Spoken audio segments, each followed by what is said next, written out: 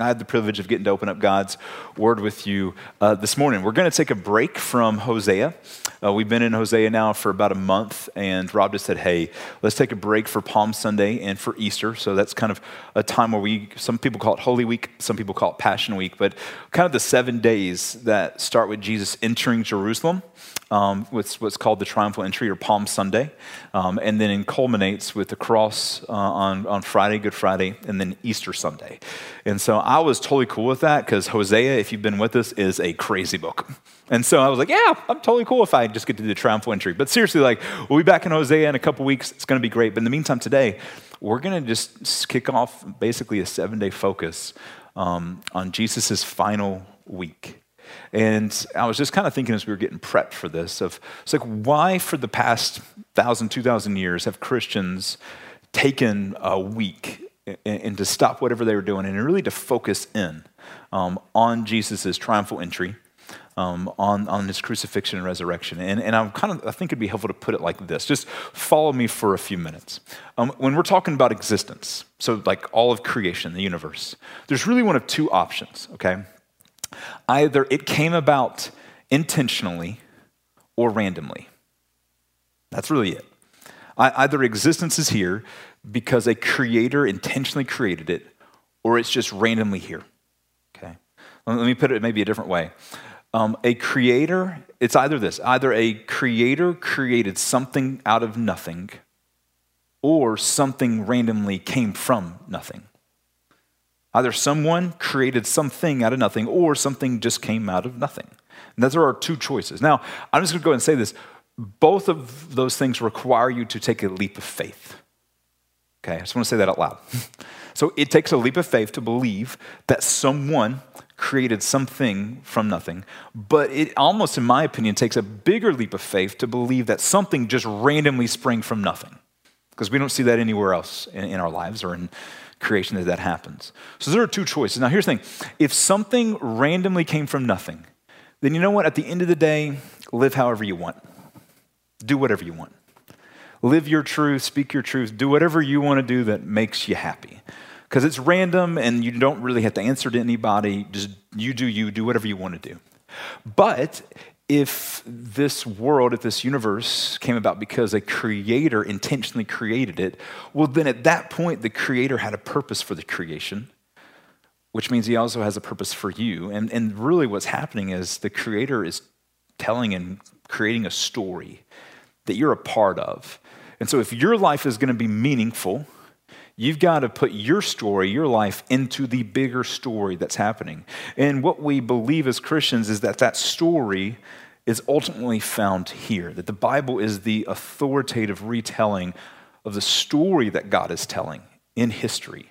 The Bible is not a random assortment of philosophical truths and religious jargon. Really what it is it records God's acts and his speaking in history, and what he has done in the past, what he's doing now, and what he will ultimately do in the future. And if you don't know a lot about this story, let me kind of catch us up just for a few minutes. And by the way, I promise I haven't lost my train of thought. We're going to Passion Week, and why this matters, why Passion Week matters, is that the story starts off Genesis 1 where a creator does create the earth and it's perfect. And that creator is sovereign over creation. He creates it. He speaks into existence. He's the one calling the shots. But at the very end of the creative order, he does create these people called human beings, Adam and Eve. And it says they're created in the image of God. Now, whole books have been written on what that phrase means. It's too rich for us to dive into this morning. But one of the things it's referring to is in that culture, someone who was in the image of something was often in the image of a king, meaning they represented the king of a nation. And they were the steward then of that king's nation. They spoke on behalf of the king. They did stuff on behalf of the king, which makes sense because God goes to Adam and Eve and gives them the job of being stewards over the creation that he just created. You following me so far? Well, unfortunately, Adam and Eve disobeyed God, and really, as Brady said, they rebelled against God and his authority by sinning. And at that moment, humanity's relationship with God was fractured because of their sin, and the world itself became fractured and broken. And all that I just said happens in the first 3 chapters of the book of the Bible. I mean, in the book of Genesis in the Bible. Okay, so first 3 chapters, and then the question is, okay, now what? Like, what's God doing about that? What's he going to do about that? And what we see then for the rest of the Bible, ultimately as Christians, is we believe the story of the Bible, which we believe is the story of history. It's not made up, it's the story of history. Ultimately, all leads to and points to Jesus. And so Jesus comes in the New Testament. If you're unfamiliar with kind of church and faith, awesome that you're here. Glad you're joining us. But what that looks like is the first 4 books of the New Testament are Matthew, Mark, Luke, and John, which tell the story of Jesus. And it's interesting that most of the 82 chapters of the Gospels are really all about the last 3 years of his life. So 82 chapters really focusing mostly on the final 3 years. But what's interesting is within that final 3 years, a third of the Gospels are focused on the final 7 days of Jesus.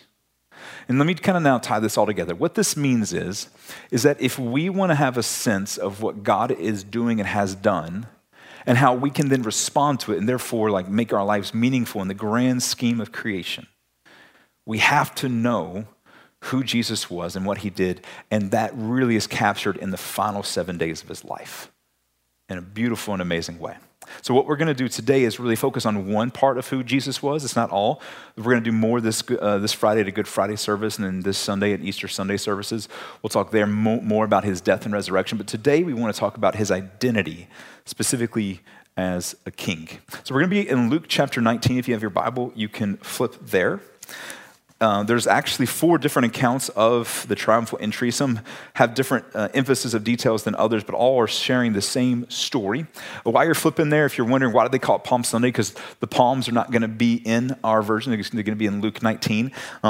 Palms were kind of the nationalistic symbol of the Jewish people at this time. So when they were waving palm branches and putting them down, it was basically their way of saying, this Jesus, as you'll see in a minute, he's the king, and he's going to be the king of our nation. Okay, so that's kind of what Palm Sunday is about. But here's what's going on and why they would have been so excited about Jesus coming into Jerusalem, which is what triumphal entry is about. So the Passover was going on, huge celebration. Josephus, a first century historian, would pretty much tell us that the numbers of people in Jerusalem would go from just a few 100,000 to over 1 million people that would gather in Jerusalem for Passover. And what Passover was a celebration of when God delivered his people, the Israelites, from their enemies and delivered them from the Egyptians.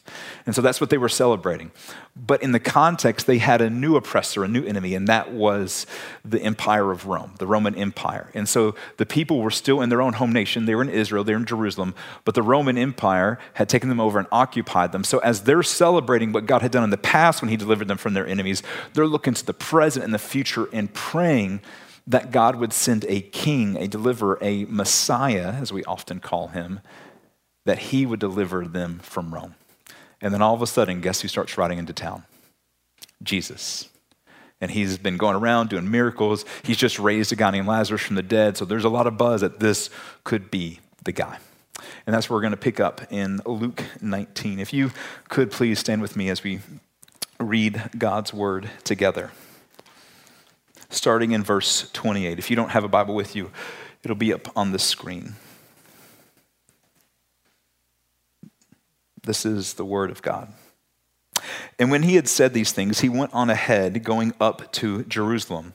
When he drew near to Bethphage and Bethany, at the mount that is called Olivet, he sent 2 of the disciples, saying, "Go into the village in front of you, where on entering you will find a colt tied on which no one has ever yet sat. Untie it and bring it here. If anyone asks you, why are you untying it? You shall say this, the Lord has need of it." So those who were sent went away and found it just as he had told them. As they were untying the colt, its owner said to them, "Why are you untying the colt?"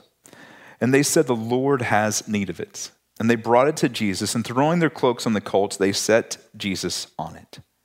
As he rode along, they spread their cloaks on the road. And as he was drawing near, already on the way down the Mount of Olives, the whole multitude of his disciples began to rejoice and praise God with a loud voice for all the mighty works they had seen, saying, "Blessed is the King who comes in the name of the Lord. Peace in heaven and glory in the highest." And some of the Pharisees in the crowd said to him, "Teacher, rebuke your disciples." He answered, I tell you, if these were silent, the very stones would cry out. And when he drew near and saw the city, he wept over it, saying, would you that even you had known on this day the things that make for peace, but now they are hidden from your eyes. For the days will come upon you when your enemies will set up a barricade around you and surround you and hem you in on every side and tear you down to the ground, you and your children within you, and they will not leave one stone upon another in you, because you did not know the time of your visitation. Let's pray together. Jesus, we most need to hear from you, not from me. So I ask that we would hear from you. I ask that your words would just be so loud and so clear. Lord, if anything that is said is just of me, may it go to the ground and blow away and be remembered no more. But may your words remain this morning, and may they change us. Give us eyes to see and ears to hear from your word. Is your name that we pray. Amen. So really, the passage is pretty clear. I was talking with some people last night at a birthday party, and they were asking kind of what I was preaching on. And I told them, I said, the thing about this passage is it's really pretty clear, the meaning of the passage. It's Jesus is the king. In case you maybe didn't catch some of the allusions, I did think it'd be helpful for us to kind of get caught up on some of the ways that we saw that in this passage. For example, there was a place where they set cloaks down. That was something that's alluding to the Old Testament, where Jehu, who was a king when he was anointed, they put cloaks underneath his feet. So as they're putting cloaks on the donkey and then cloaks on there, it's kind of an allusion to, hey, this is a new king that's being enthroned. If you notice on the donkey that he didn't get up, what did it say? They set him on it. And the idea of like he's being enthroned. One of the clearest allusions that we see here is the idea of him riding into Jerusalem on what? A donkey, on a colt. The other Gospels really highlight the reference pretty clearly, but here it doesn't do it. But it really is referencing Zechariah 9. We're going to put it on the screen for you. In Zechariah 9, there's a prophecy about the coming Messiah, the coming king. And it says this, behold, your king is coming to you, righteous and having salvation is he, humble and mounted on a donkey, on a colt, the foal of a donkey. I will cut off the chariot from Ephraim and the war horse from Jerusalem, and the battle bow shall be cut off. So in other words, he's coming to bring peace and to end conflict. But look at this. He shall speak peace not just to Jerusalem, but to the nations.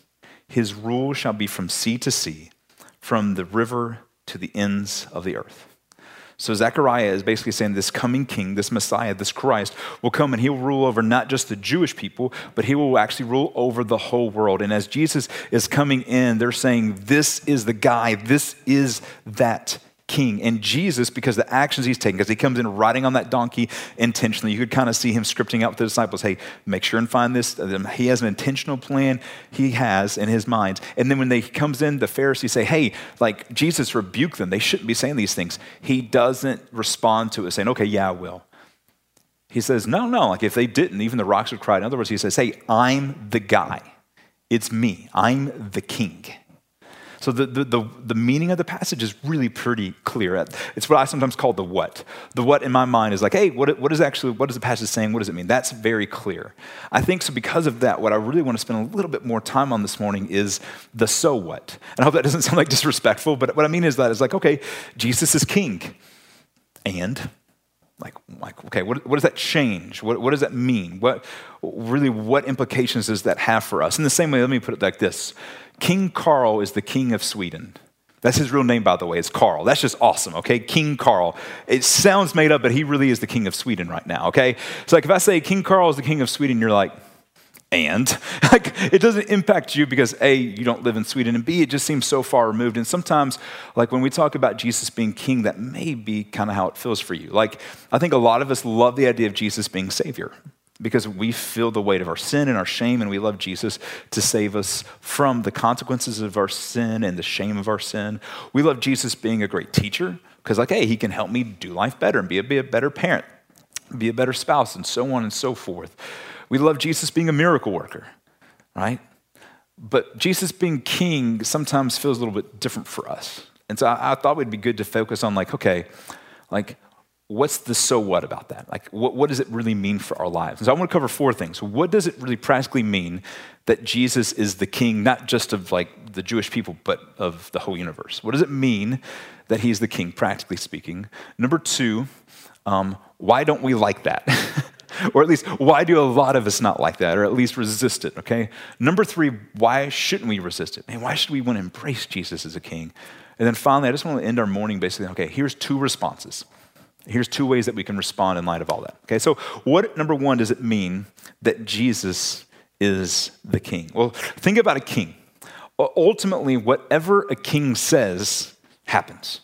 And really, whatever is under the realm of the king's authority, he gets to say how it goes and what happens and what doesn't happen because it's under the realm of his authority. Well, this begs the question for Jesus. If Jesus is saying, I am the king, and if he's the Christ, and he, as Zechariah says, is the king of the whole world, well, then what's his realm? Colossians 1 tells us. Colossians 1:16 says, for by him, it's referring to Jesus, all things were created. That's a big statement. Not some things, not most things, all things were created. In heaven or on earth, visible or invisible, whether thrones or dominions or rulers or authorities, all things were created through him and for him. So Jesus' realm is everything. So that's why when sometimes if you come to Redeemer a lot, we talk about every square inch. It comes from a quote by a guy named Abraham Kuyper where, I'm going to paraphrase a little bit, but basically there's not a square inch in all of the created realm that Jesus doesn't look at and say, mine. Because Jesus created everything that we see and don't see. Everything is his.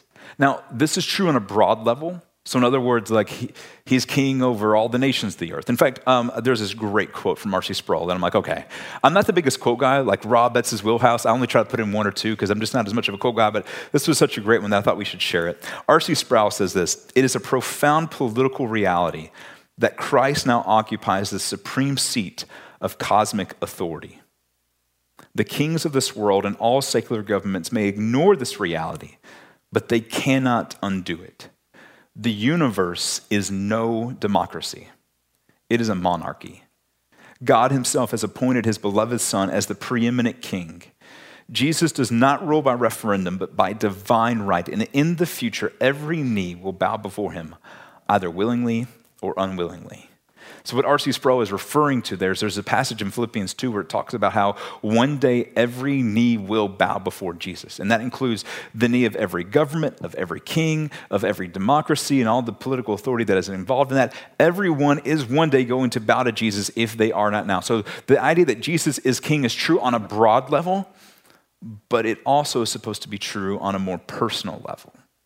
And here's what I mean by that. I'm going to show some diagrams I think would be helpful to get our minds around this. I'm going to show up the first one. If you can't read all the stuff, don't worry about it. I'll read it for you. But imagine this circle is your own individual life, okay? And within that circle, kind of like your sphere in a sense of authority and influence and everything, you have different elements like money, family, work, plans, friends, time, beliefs, politics. There's more things than we could have put in there as well. So basically, all the components and aspects of your life. And for each of these, really, ultimately, there's a throne in your life. We can kind of go to the next picture. There we go. So in other words, someone has to sit in the throne of your life who calls the shots about these things. One way that I sometimes put it is what I call the decision. Who has the ultimate decision rights in your life? Saying, hey, at the end of the day, they get to make the final decision for how I spend or manage my money, for how I go about my work, for the friends that I have and my interactions with them, for the beliefs that I hold, for the way I practice politics. At the end of the day, there's got to be someone on the throne of your life who gets to call the shots. Okay. Now, most of us, if we're honest, function like it's us. We're on the throne. Don't go to that slide yet. We'll get to that in just a minute. But the picture here that we're getting in this passage of Colossians and then also the idea of Jesus being king is that ultimately, let's go to that next slide, Jesus, if he is the king over every square inch of existence, including you and your life and every aspect of your life, ultimately he wants to call the shots and have the final decision rights over everything. Everything, like all the practical stuff of your life. See, a lot of times, sometimes we treat belief in Jesus like this abstract idea of beliefs about some kind of this abstract God, this way of like, no, like belief in Jesus as king actually should influence every little part of your life in a very practical way. In the book of Acts, there were people that were responding to Jesus as being a king, and they were repenting because they're saying, hey, we're no longer going to call the shots in our life. We're going to have Jesus call the shots in our lives. And these people, Acts 19 tells us, had been practicing magic. And they did not feel like they could have Jesus as king and still do that. So they got all the books that they had used to practice magic with, and they burned them. And it says that it amounted to 50,000 pieces of silver, which most scholars believed was basically each piece of silver was a day's wage. 50,000 days of wages they did it. Why? Because they said, hey, we no longer have authority over our own lives. Jesus does. And if he doesn't want us doing this, we'll make whatever sacrifice to keep him on the throne of our lives. So belief in Jesus as king is not just some theoretical thing. It has real life, practical implications and applications. You following me so far, okay? Now, but let's just be honest now. We don't like the idea of Jesus as king. Why? Let's go to the next picture. Because we like to be king and queen. Like, can we just say that out loud? Like, we want to call the shots in our lives. Like, we just do. If you don't believe me, my favorite example of this is driving, okay? So maybe you're way more sanctified than me. But whenever I'm on the road, if you're driving faster than me, you're a maniac. If you're driving slower than me, you're annoying. And if you're driving the same speed as me, like alongside of me, dude, you are a jerk and you need to get way away from me right now, okay? So in other words, like basically what I'm saying is when I get on the road, it's all about me, get out of my way. In fact, it's better if you just stayed at home, okay? I know you're way more sanctified than me. When someone is riding your tail, you're like, oh man, I should get over out of their way. You know, no, like ultimately, we all want to be calling the shots of our own lives. So why is that? Some of it, I spend a little bit more time on this than the I'm going to save it some time. Some of it, I think we can't say, we live in a democracy, right? And that's a good thing, by the way. Like, it is great to live in a nation where our authorities derive their authority from our consent. They don't force it on us. If you don't think that's a good thing, like, go and visit places in Ukraine right now that are still occupied by a foreign oppressor. It is a great thing that we live in a democracy, but sometimes what living in a democracy can lead us is to what Stanley Hauerwas says is the belief that everyone is their own tyrant. So in other words, like, because think of it, I mean, every year we celebrate when we got rid of a tyrant at 4th of July, right? It's like we blow up stuff and we eat bratwurst and steaks and hamburgers on the same plate. It's never socially acceptable to do that at any other time of the year. But we gorge ourselves with food and blow stuff up because we're basically saying, yay for when we overthrew a king. Okay, that's what the 4th of July is. So, man, that's awesome. But the danger is sometimes we can think that, oh, now I get to be the tyrant. I get to call the shots. And the problem that can create with Jesus is Jesus does not run on a democracy. He doesn't take like an opinion poll of how he should run the universe. He does whatever he wants to do. And so sometimes I think that's the thing can be a little hard, but let's just be honest. We don't want Jesus to be king because we do. And because of that, we are cosmic usurpers of his authority. That's a big statement, but it's just the truth. I think I've got a great quote from John Stott. This is the other quote I told you I was going to put in here. Cross of Christ, one of the best books I could ever recommend to you. Like, if you're a reader, I would knock it out this week. It's just so profound and amazing. But this is what John Stott says in The Cross of Christ.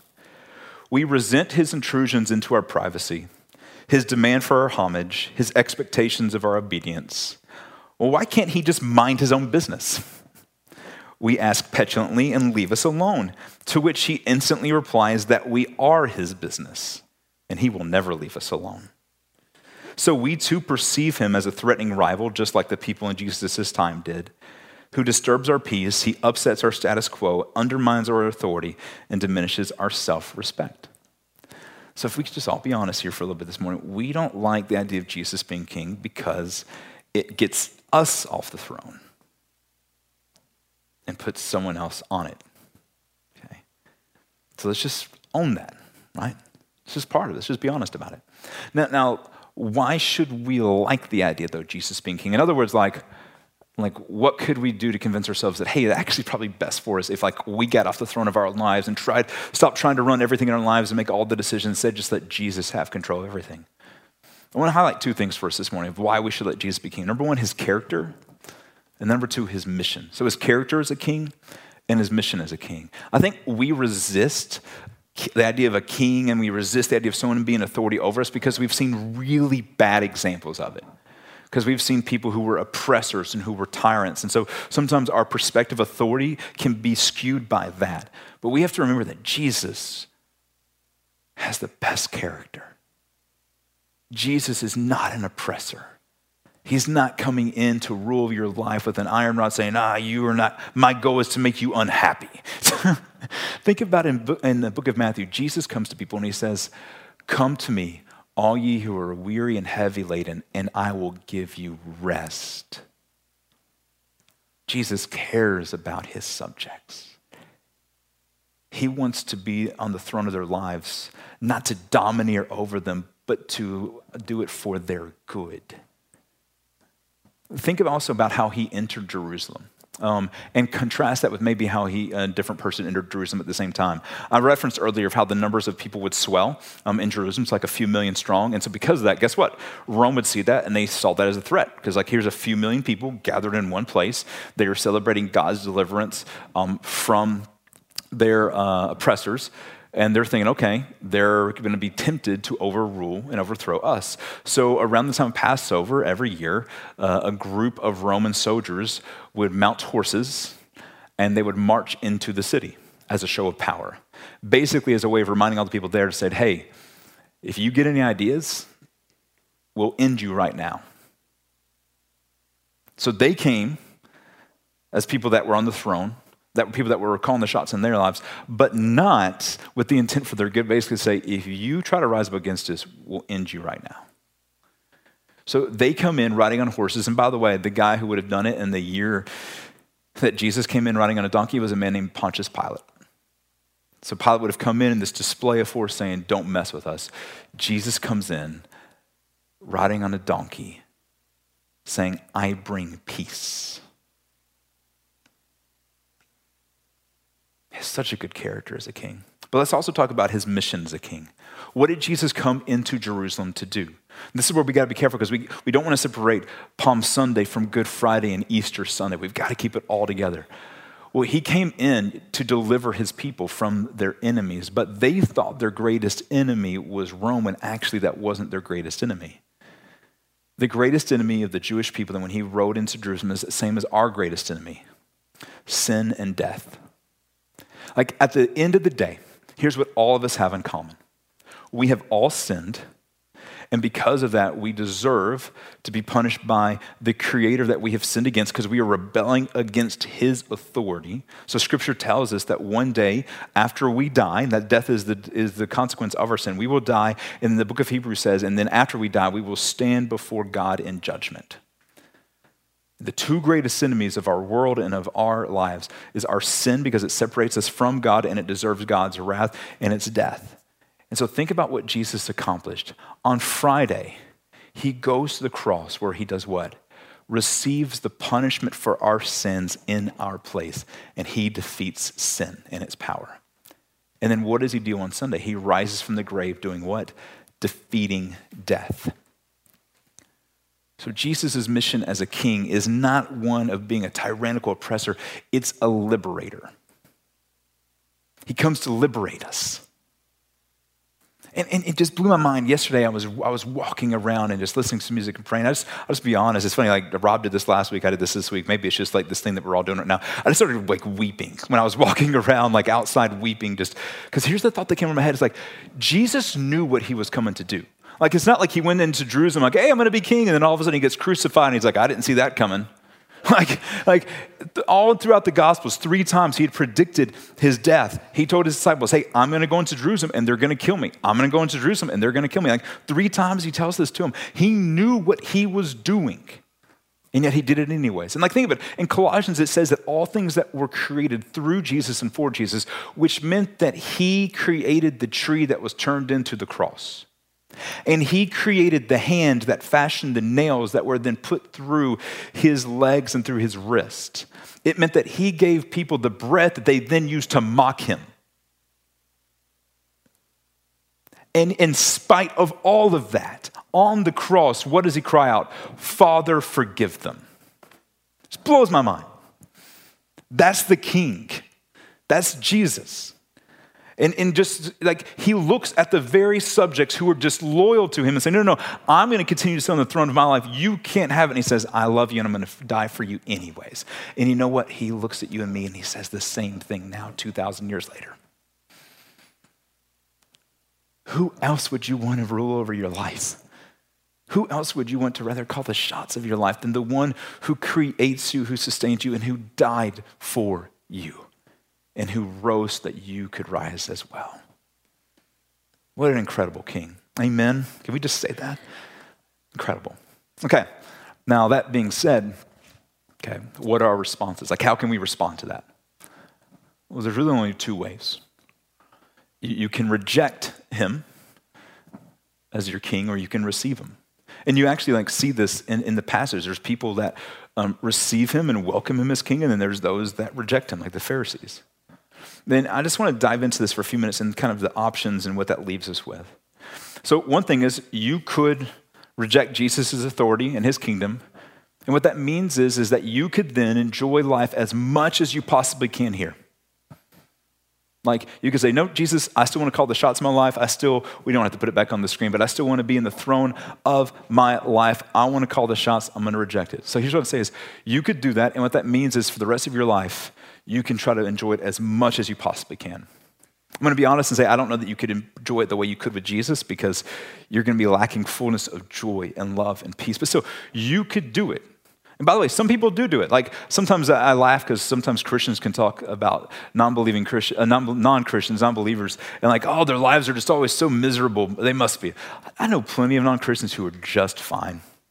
They're happy, they're content. But here's the thing is, enjoy it for as long as you can because it will not last forever. Because here's the reality, and we're about to get into, I'll say, scary stuff. If you reject Jesus as your king, live it up, do as much as you can to enjoy this life. Just know it won't go on forever because one day, because of your sin, you will die. And you will stand then before Jesus. And it'll be the same Jesus, but it will not be like the Jesus in this triumphal entry. It'll be the Jesus of the second one. Here's what I mean by that. In the book of Revelation, there's a second triumphal entry that a lot of people, they don't know about it. They just never connect the dots. There's two triumphal entries in the Bible. One is when Jesus enters Jerusalem as the king. He comes in peace, offering salvation through his death and then his resurrection. The second one, though, is when all things come to an end. And here's how Revelation describes it. We'll have it on the screen in case you don't want to flip there. Then I saw heaven opened, and behold, a white horse. The one sitting on it is called Faithful and True. In righteousness he judges and makes war. His eyes are like a flame of fire, and on his head are many diadems, and he has a name written that no one knows but himself. He is clothed in a robe dipped in blood, and the name by which he is called is the Word of God. In the book of John, guess who's the Word? It's Jesus. And the armies of heaven, arrayed in fine linen, white and pure, were following him on white horses. From his mouth comes a sharp sword with which to strike down the nations, and he will rule them with a rod of iron. He will tread the winepress of the fury of the wrath of God the Almighty. On his robe and on his thigh he has a name written, King of Kings and Lord of Lords. So you can reject Jesus as king, but one day you'll have to face him at the second triumphal entry and then receive justice for that. And I go, wait a second, Paul, you just talking about the character of Jesus, and he's this doesn't seem to go with that. A couple things in this. Number one, Jesus is not sitting up in heaven or sitting before us oh, I can't wait. He's not like, just let me at him right now. That's not, because think about it. We haven't gone back there yet, but I was planning to right now. I read after Jesus' entry about that place where he's then approaching Jerusalem. Did you catch what he did? He wept. Why did he weep? Because there were so many people in it who were rejecting him as their rightful king. And he didn't say, all right, now I get to go punish him. He weeps. Why does he weep? Because he starts talking about how one day all the stones are going to be destroyed. And that's referring to, in 70 AD, the Romans came in and destroyed the city. And he's basically saying, if you had only received me as your king, you could have avoided that. And here's what I'd say is, when Jesus looks at us 2,000 years later, He looks ahead to the punishment that is coming our way for rejecting him. And he's not thinking, oh, I can't wait. He's thinking, if you would only receive me as your king, you don't have to have that. And even like 2 Peter 3, it says this in referring to Jesus' second coming and referring to his second triumphal entry. The Lord is not slow to fulfill his promise, as some count slowness. He is patient toward you. Why? In other words, why isn't Jesus coming back in this second triumphal entry where he is going to bring justice on those who will not submit to him? Here is why. He does not wish that any should perish, but that all should reach repentance. In other words, he's like, when I come back, I'm coming back to put everything right. But that also means I have to deal with everything that's wrong, including the people who will not submit to me. And he says, I'm putting that off so that they would have more time to repent. Sometimes I don't want us to get a picture of Jesus like saying like, oh, I can't wait to get all these back. He wants salvation for us. The reality is we get to choose which triumphal entry we get to celebrate and enjoy. If you receive Jesus' authority, you get to receive everything he came into Jerusalem to win for you. We'll get to that here in a minute. If you reject it, you have then to get the second triumphal entry, which is where you have to receive the consequences for you being on the throne of your own life. Now, I wanted to end on a more, I don't want to say positive note, but kind of like, hey, let's end, it's a triumphal entry, so let's end more triumphant. Well, so that's what happens if you reject Jesus as your king. Well, what do you get if you receive him? Well, hey, if you reject Jesus as your king, you know what? You live as best as you can now, but you won't get to enjoy it forever. Guess what? If you receive Jesus' authority, you get to enjoy all that he won for you now and for forever. What did he win for you? Well, he won your salvation on the cross and in the resurrection. He won you eternal life, but also we often talk about the Lord's Prayer. You remember our Father in heaven, hallowed be your name. Well, there's this interesting line that says this: your kingdom come, kingdom king, right? Your kingdom come, your will be done where? On earth as it is in heaven. In other words, when we get off the throne of our own lives and put Jesus on the throne of our lives, we get to begin living the life of heaven here and now. Imperfectly, for sure. Because even like I'm sure as we've been talking through this, you're like, man, there's some areas where I'm still trying to call the shots of my own life. And hey, the beautiful thing is because of the cross on Good Friday and Easter, and then the resurrection on Easter Sunday, you can get off the throne now and be forgiven. But guess what? The rest of our Christian lives is progressively saying, Jesus, I want you calling the shots. I want to live more the life of heaven here on earth that comes as you have complete authority over my life. We get to start that now and then go on forever. So those are our choices. So here's what I want to do. I want to lead us in a time of prayer and like, okay, like how do we all wrap this up? How do we respond to this? Like number one, let's say this. If you have already like received Jesus as Savior and as your King, a couple things. Maybe you are in a place where you're like, okay, like I've tried to get back on the throne, or maybe you're like trying to share the throne with Jesus a little bit. Doesn't work. I've tried it. But maybe that's what you're like. Hey, this is a moment. Here's the beautiful thing about being a believer in Jesus and having salvation. It's like, man, Jesus still loves you. He died specifically for the places where you're still trying to have control. Repent, give him the throne back. Okay. But also, I'd say this: I just want to challenge all of us who have already accepted Jesus as lordship, his kingship. Here's my challenge for us this week, this Passion Week, this Holy Week. Let's now go into this week mindful and worshipful and just in awe and in joy of Jesus and what he accomplished this week. I wrote down this thought, I think it was funny. I looked back and saw Corbin earlier in the back when he was leading us for, I think it was the Ash Wednesday service, which kicks off Lent, the season that we've been in, and now we're coming to the last week of it. I wrote down this sentence. I was in the back, and I just remember it just hit me. I'm like, wait a second, because I knew I was preaching the triumphal entry, and you just start jotting down notes when they come to you, by the way. So here's what I wrote down. I said, if a triumphant king is coming into your city, you only welcome him joyfully if you see him as your liberator.